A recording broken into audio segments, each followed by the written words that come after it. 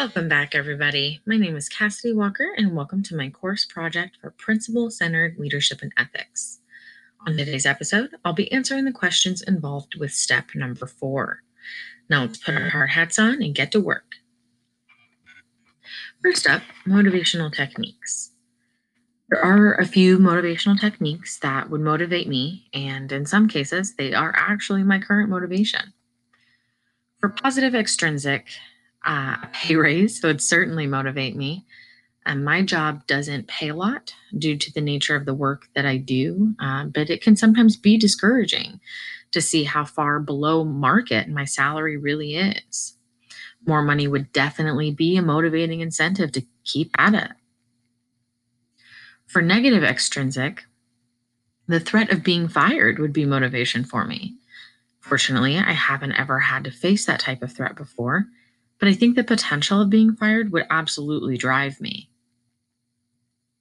For positive intrinsic, the sense of accomplishment is most definitely a motivating factor for me.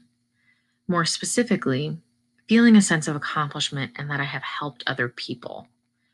Feeling successful at serving others is definitely what sustains me in the industry I work in. For negative intrinsic, the fear of failing motivates me, particularly if that failure means I've let people down. I try not to let this one consume me too much, instead focusing on the positive intrinsic.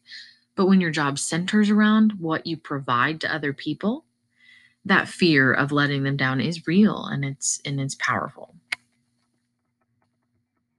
Now we'll move on to storytelling as a means of communication. Storytelling is a really powerful means of communication for leaders because stories aid in building those essential relationships. As chapter 9 of our textbook, The Leadership Experience by Richard Daft says, stories help people make sense of complex situations. Stories bind people together in a shared purpose. They inspire action and bring about change in a way that other forms of communication cannot. We know that stories win people's hearts, and these are the things that build relationships, and relationships are critically important in the workplace. Additionally, we know that leaders are sense givers, and that kind of influence over how others see the organization and how they fit into the big picture of it all makes storytelling a cornerstone of sense giving. In turn, you can't have storytelling without active listening. Good leaders have to listen to the stories of their employees, customers, and other key players in order to inform what stories those same groups need from the leader themselves.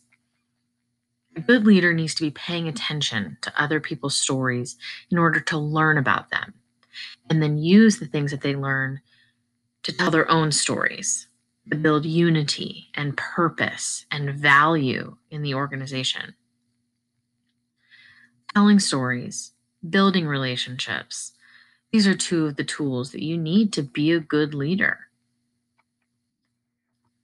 And that wraps up step number 4 of my course project. I'd like to again credit our textbook, The Leadership Experience by Richard Daft, specifically chapter 9, Leadership Communication. Thank you so much for listening. I'm Cassidy Walker, and I'll chat with you again next week.